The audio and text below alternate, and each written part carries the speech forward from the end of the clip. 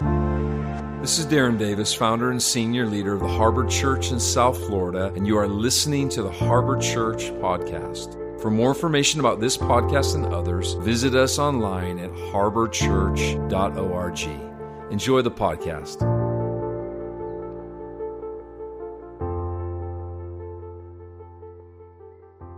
Welcome, everybody. We're so glad you're here. If you're a first-time guest, whether you're watching or you're here in person, we're so glad you're here. Worship, wow, it was amazing today, right? So beautiful. And I just knew there was going to be just such a beauty today as we were back in the back just praying and just feeling the sensitivity of God for every heart that's in this room today. And, you know, a lot of times I can be passionate in the way that I speak. And just because I'm really, it's sincere. It's what you see is what you get from me. That's just the real Darren.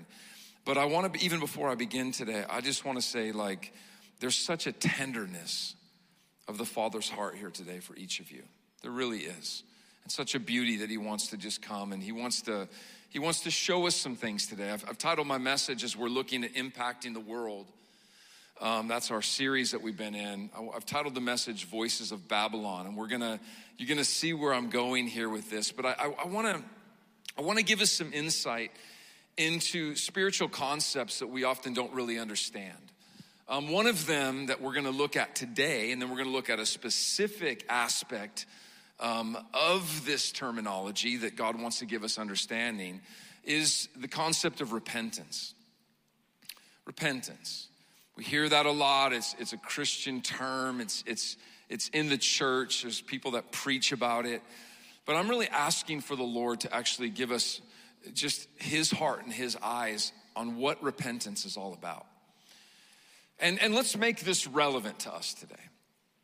Do you remember when Jesus voluntarily, this is an amazing thought. It wasn't like he needed to do this. It wasn't like circumstances forced this. But he voluntarily put himself in a place of weakness where for 40 days he ate no food and drank no water as a man. For sure he was God, but he gave up all divine rights and privileges, right? When he came to be an example for us and to be a sacrifice for us, to open up the way back to the Father again. Now, 40 days without food is possible. 40 days without water is impossible. I think there's only a certain number of days that you can go without water. But imagine the weakness just over his physical frame, not having eaten for 40 days, 40 nights. Probably on some level sleep deprived, and then he's led by Holy Spirit. The Bible says to be tempted of the adversary. And the word there, we think it's like this pass-fail testing. But it actually means to be proven. To be proven for who he actually was. Can you imagine, like, everything that he had given his life to up to that moment of being led into this dire circumstance? The Father was going to prove to Jesus, and in doing so, prove to the world who he actually was. I loved what Yvonne was saying this morning about just having that identity rooted in the Father, right? And just being secure in that. I think God wants to do that in us today, even as we look at this message today, Voices of Babylon. But he's proven in that. Now listen, when he comes out of the wilderness, it's important to note, he begins to preach the gospel of the kingdom, by the way. And he says this, he says to repent, for the kingdom of God is at hand. Do you remember that? And repentance, what it means is to have perspective, to have a change of mind where you're thinking one way and God, by his grace through Holy Spirit, comes and touches our hearts where we now think another way. Listen, I was just this past week with a group of leaders here in Broward County. And these are incredible men and women of God that are some of the just most legit leaders I've ever known. And we were sitting in this meeting together, And we were going around the room, and there was the question that was asked, hey, how has God surprised you in the last 18 months? And how have you been challenged in this time? And without going into all those answers, what I saw coming forth out of the mouths of all these beautiful people was dependency on Jesus. Dependency on God. What have I learned? What have I come to understand? What have I been made aware of? How has my perspective sharpened? How am I seeing things more clearly? And it wasn't really anything related to all these ministry endeavors, programs, and vision and planning. Although all those things are good and well, what was amazing for me to see and to hear was that there was perspective as it related to being dependent upon God again. Okay, if we're talking like God doing something that maybe we've never seen in a generation. Do you believe that? Come on, do you have anticipation for that? The bedrock for that is repentance and saying, God, without you, we can't do it. Have you ever felt weakness before? Have you ever felt weakness to manifest your spirituality out there in the midst of depravity? I mean, I was watching the news this morning, and as I was having some interaction with a friend that's done ministry in Afghanistan, and you see the troops of, gosh, I forgot even the name. I'm just blanking out here. What is it? Taliban closing in as America has exited. I mean, can you imagine being a believer in that country? If they find a Western number in your phone, they're just killing these Christians just without even blinking an eye. Can you imagine like the thought of, oh my gosh, how can I manifest my spirituality in the midst of this kind of depravity? And really, that we see the epitome and darkness of religion apart from God. In Islam, I'm just gonna say it. It's just dark. It's just completely depraved. Can you imagine? Well, in our own ways here, I know, because I saw this in the lives of these leaders in the region, if we're feeling out of the pressure of the last 18 months, dependency, right? Earthquake in Haiti. I mean, it's just, you just look around, you look at what's going on. It's like, God, we have need of you. And we don't know how we're gonna be able to manifest the spirituality of Jesus in heaven that's on the inside of us in the midst of all this stuff going on. You ever thought that way? Because if you haven't, listen, I guarantee you will, and you're not alone. So we're gonna look at what was going on even in the nation of Israel back in the day, all right? But before we jump into that, I wanna just say, man, God is calling us to be both faithful and fruitful in our existence here on the earth, right? It's both. Faithful is where we start, man, taking what we're learning here on Sunday and connecting it to Monday. Fruitful is then when we do that, things start to align according to the things we see in the Word as it relates to the kingdom. That is a promise for us. That is happening and is going to continue to happen. So as we're faithful, we will be fruitful. Any of you feel a little pruned right now? You feel cut back a little bit? We were talking about that in this meeting. You know, when you feel cut back, a lot of times the enemy could whisper in your ear, oh, look at you. Who are you? You feel barren. You feel like you're not really producing anything right now. Wrong answer. He actually prunes because you were bearing fruit. It's the very acknowledgement of God himself that you were doing something significant. And now he's gonna get more. Come on, somebody. He's gonna get more. Fruitful, and faithful, because we're a church, we're a family that's on mission. Now here's the deal. I just want to a couple thoughts and just to get our perspective, because we're going to shift and move out of these measures of wrong thinking. The church historically has withdrawn itself from cultural engagement and built walls instead of bridges. We've done that, and we've got to own that. That's not the perspective that God wants us to have. Because if we isolate ourselves, withdraw, and become absent, listen, no one is going to listen to us because we've become irrelevant. Right? We don't really have anything to say because we're not engaged in the process. Also, beyond that, there's other extremes. We could become a protesting system, right? And just protest what we see is wrong and then not do anything about it. That's not what we're supposed to do, right? Nor are we to be a cultural church which adopts the ways of this world and become just like the brokenness of it. So we need to get perspective in what God wants to do so that we don't lose our position of being salt and light, which is what will bring transformation by the grace of God.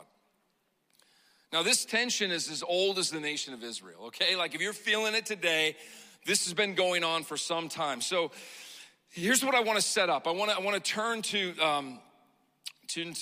Psalm chapter 137, and as we do, I want to set the context up. There, for those living in Jerusalem, which, by the way, and I need you to catch this definition up front, which is called the city of peace, where God, made his home, the absolute unthinkable happens. Absolutely unthinkable. And I'm sure for them it was just mind-blowing, all right?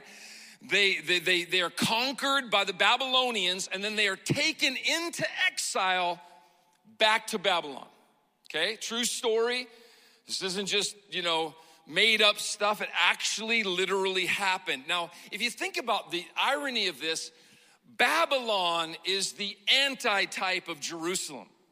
If Jerusalem is the city of peace, Babylon is anything but peaceful. If Jerusalem is where God abides, Babylon, in the perspective or mindset of the Israelites at the time, is where God doesn't abide, right? But yet they're conquered and they're taken into captivity. And as they're in captivity, they're sitting by the rivers of Babylon. And we'll pick it up there in the Psalm because the Babylonians heard rumors about the songs that these Israelites sung back home in Jerusalem. Look what goes on here. Look what is recorded in Psalm chapter 137, verses 1 through 4. It says, beside the rivers of Babylon, we sat and we wept. Sorrow was over their hearts. As we thought of Jerusalem. Next verse, we put away our harps. In other words, we just kind of resigned. We just kind of gave up singing our songs. We put away our hearts, hanging them on branches of poplar trees. Next verse, for our captors demanded a song from us, and our tormentors insisted on a joyful hymn. Sing us one of those songs from Jerusalem. Now, verse 4 is where it really comes down, and we get some perspective here.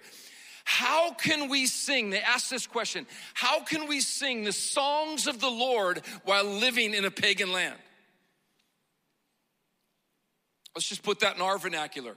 Lord, how can I be a Christian in the midst of my business that is anything but Christian? How can I be a teacher in the midst of a school system that maybe isn't aligned with the ways of the Lord? How can I be, fill in the blank, a believer in my neighborhood that has all kinds of darkness? How can I be the light of the world moving to South Florida because there's so much darkness here? I remember when we first were coming down here, there was so much fear put on us as we were moving to South Florida. Man, the school systems are bad. It's too expensive to live there. The godlessness in Miami is just rampant with all the club scene, you name it, And I was weeping one day, if you will, when my friend from California called me, and I was telling him how strong and big the devil was, and he put everything in proper perspective, and he said, man, if that's the depth of darkness that's in that region, it just shows me the potential glory of the light of God that he wants to break through. See, nothing is messed with unless there's potential. So God is, in a sense, putting us in captive cities as those that are called to express the light of the world, because he has a song that he wants us to sing in Babylon. And many of us have hung our harps up on trees and we're weeping because our perspective is not right, and God wants to bring repentance to us so we can begin to see things a little more clearly. They felt incapable of expressing their spirituality in the midst of depravity. Now check this out. This is crazy. God always sends a prophet to speak.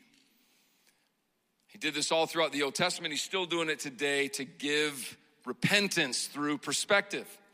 Jeremiah 29:11. Let's turn there. Now this is a verse that we all put on our refrigerators. For I know the plans that I have for you, says the Lord. They are plans for good and not for disaster, to give you a future and a hope. Refrigerator verse. Right? But what we don't understand is the context of this verse. If you reverse and go back, into verses 4 through 6, look at this with me, okay? He's actually speaking to the Israelites who have been captive in Babylon. Look what he says. This is what the Lord of heaven's armies says. Now, whenever you see verses like that in the word of the Lord where it talks about the Lord of heaven's armies, it's like game on. It means like, listen, we're gonna see something break through here right now when you get this perspective. It's a warfare verse of a war that's already been won. It's not like he's giving us this verse, okay, gear up, because listen, breakthrough's gonna come, but it's gonna be a real struggle. No, listen, Jesus has put the enemy on full display, a spectacle of him conquering him as he rose up out of death, hell, and the grave, right? So he's just basically saying, hey, listen, there's perspective for you. The Lord of heaven's armies is speaking because he wants you to wake up out of where you've been. So he says to him, instead of retreat to North Carolina, instead of go build a tiki hut in the midst of the Everglades,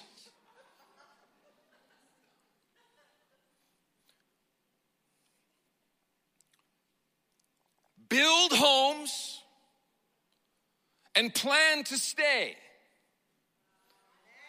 Plant gardens and eat the fruit of what they produce. Okay, now he's starting to go somewhere with this. Marry and have children, verse 6, find spouses for them that you may have grandchildren. Multiply, it's talking about life upon life. Multiply and do not dwindle away. Okay. Now here's where he's gonna blow their minds, being from Jerusalem, the city of peace. Verse 7, look at this. And work for the peace and prosperity of the city where I have sent you into exile. Now, this is crazy. He says, pray to the Lord for it, for its welfare will determine your welfare. Come on, have we ever prayed curses over the ungodly?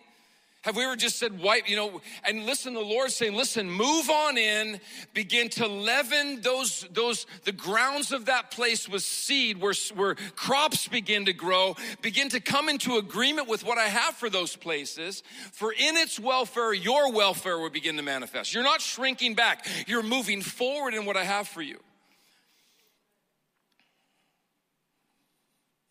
Some versions would say, for in its peace, you will find peace.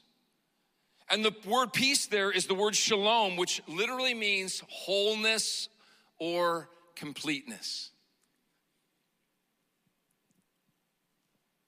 Jerusalem is way more than a place in Israel.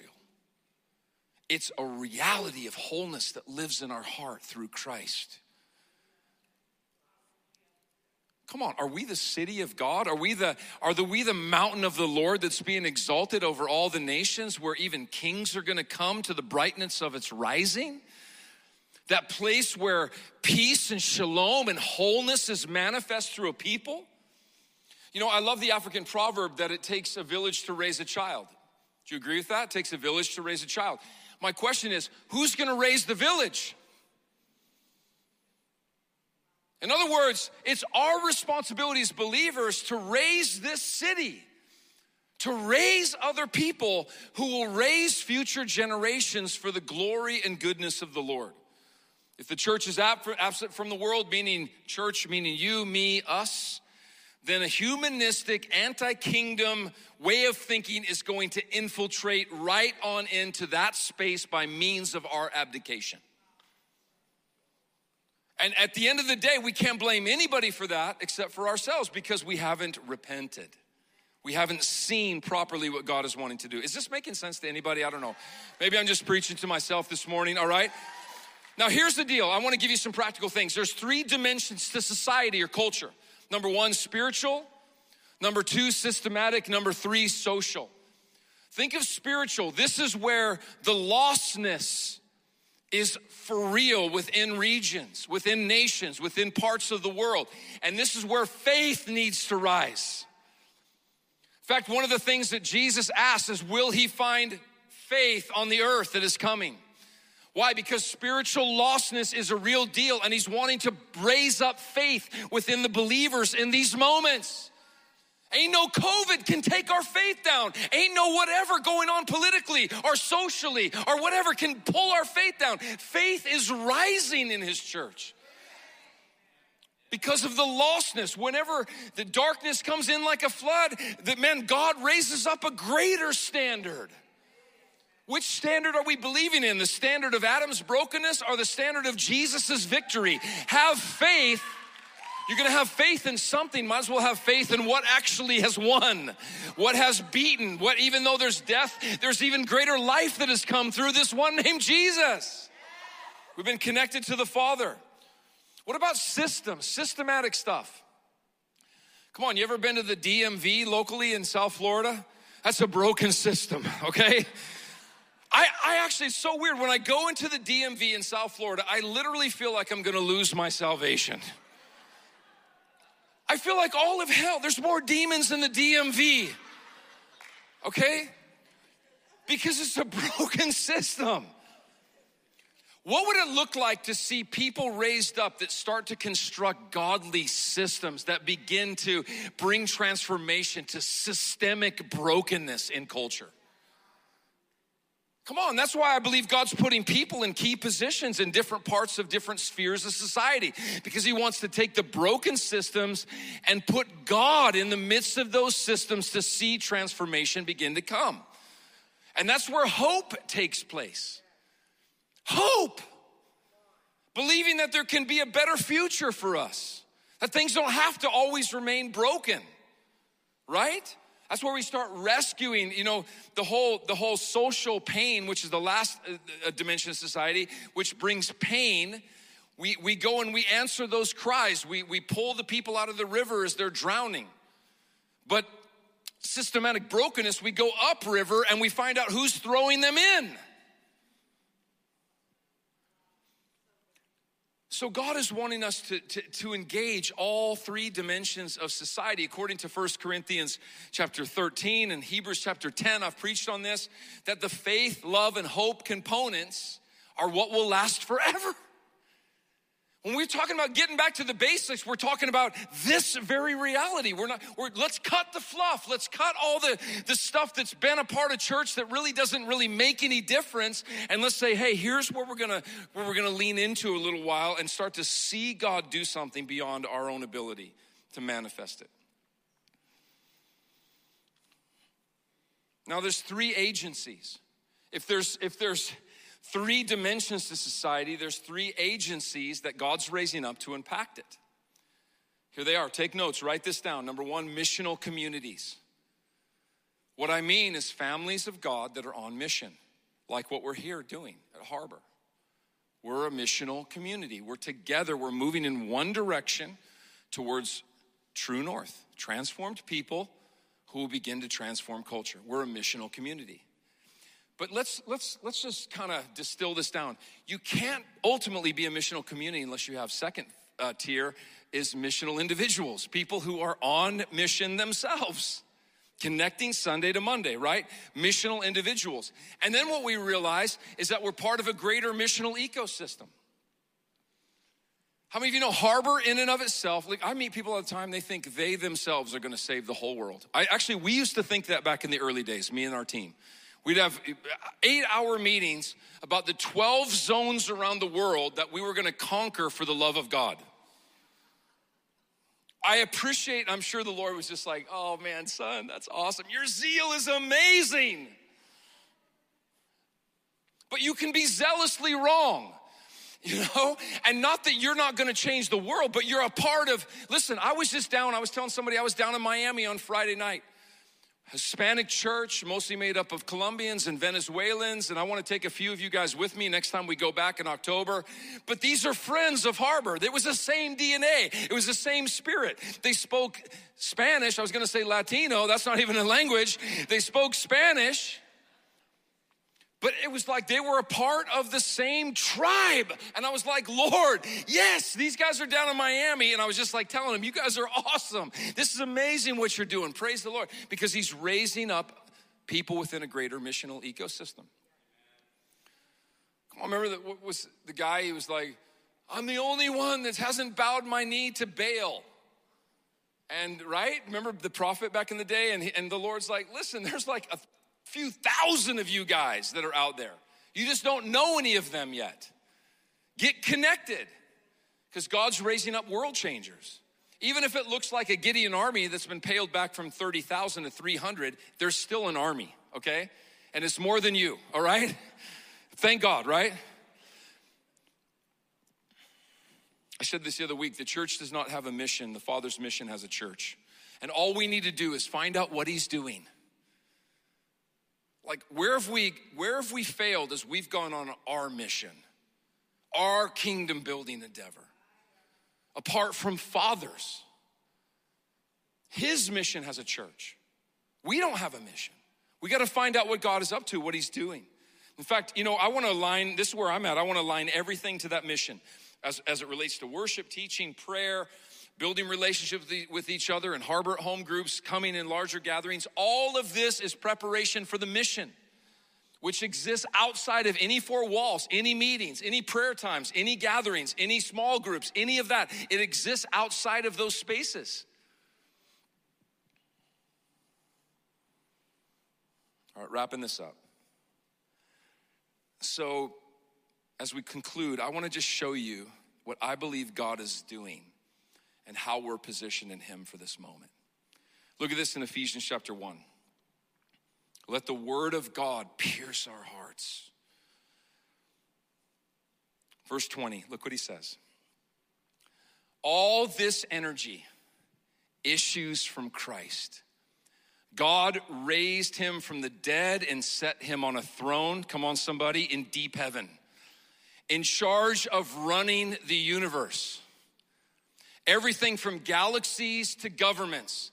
No name and no power are exempt from his rule, and not just for the time being, but forever.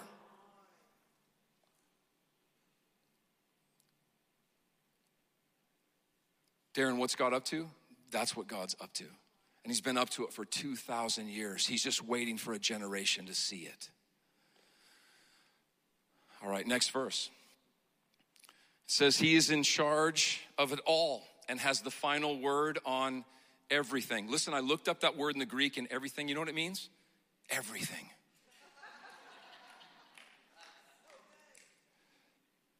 The church, you see, is not peripheral to the world. The world is peripheral to the church. Uh-oh. Now we're starting to meddle. Now we're starting to get serious. Darren, you're taking this Jesus thing just a little too seriously. It was so funny when we were back ministering in Ireland back in the day. We had all these young people that were just getting radically encountered by God. And they were into drugs and sex and all this kind of stuff. And man, Jesus was pouring himself out on them so strong. All of them were getting fully made whole, delivered completely from all their addictions, all their stuff. And their parents... Now, God bless parents. How many of you know parents can be a little weird? I'm one of those. Come on, somebody. But I mean, their parents who were so into religion in their nation, they were more concerned about their kids being too serious for Jesus than they were about all the stuff that had happened in their life because of him. Can you imagine the perspective that needs to shift? We think, oh my gosh, that's just a little too radical. I mean, he's in charge of it all, final word and everything. And at the center of this, Christ rules the church. He is not peripheral. The church is not peripheral to the world is peripheral to the church. The church is Christ's body, which he speaks and acts, by which he fills, here we go, everything, that same Greek word, with his presence.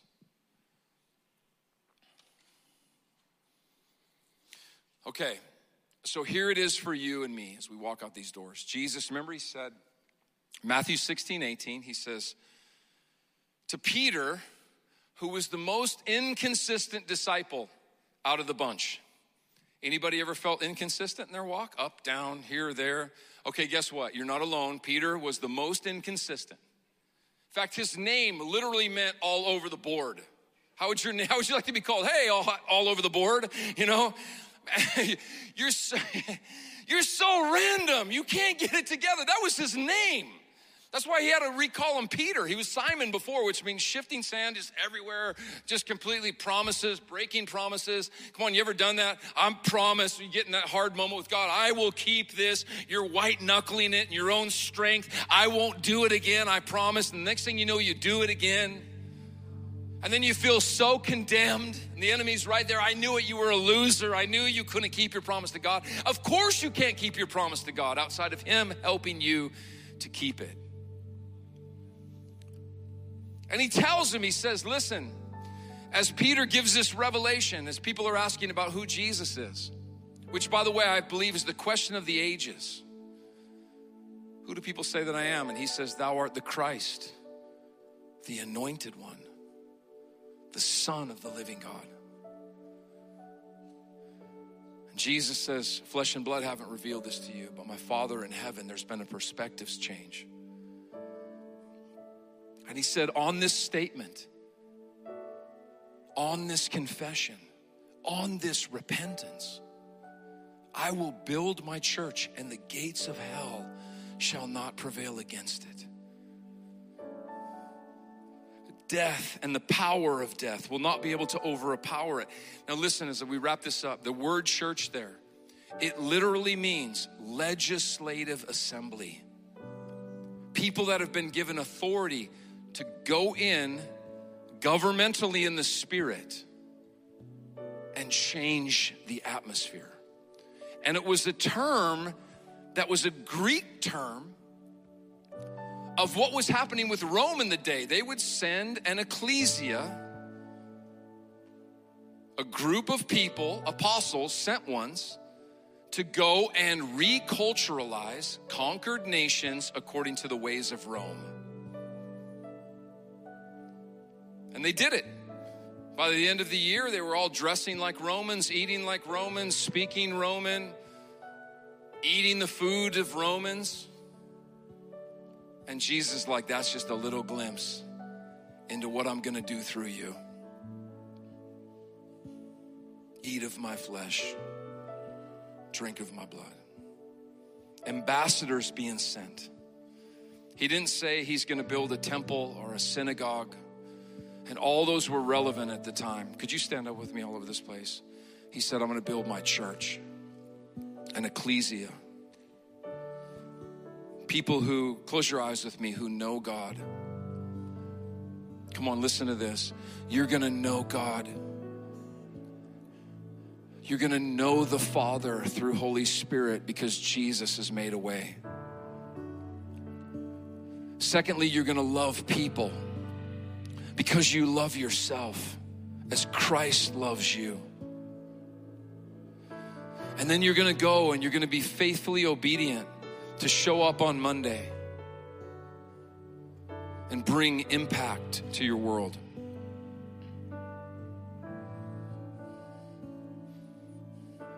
Could we just, as we close, in whatever form of posture, for me, my hands are lifted because I want to just say I surrender once again. I want to say, Lord, we need you today.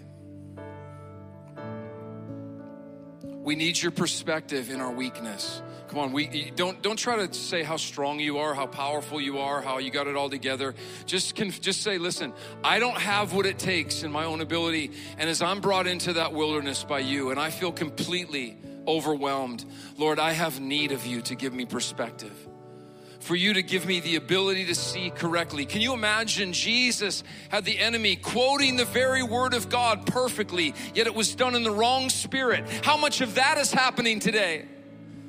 Words that sound good, they sound right, but they're not right. And something in your spirit just cries out, no, that's not right. But then we're being pulled into it.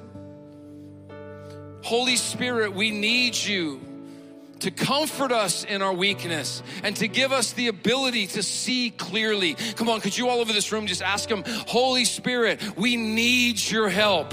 You live on the inside of us. Increase the potency of who you are to us out of relationship. Father, take us in your arms. Hold us as your sons and daughters. Speak to us our identity. Speak to us our value. Speak to us our worth. Come on, all of this. Speak to us who we are. Speak to us our value. Speak to us our worth.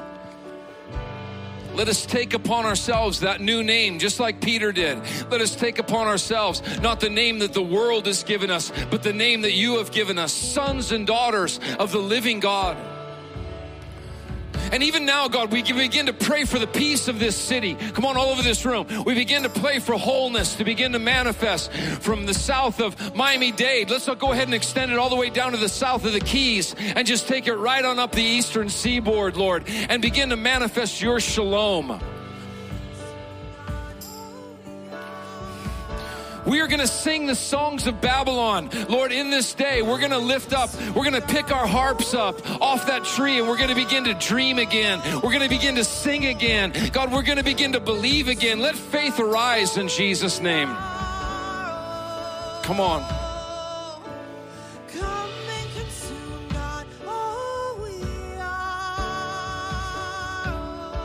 Come on.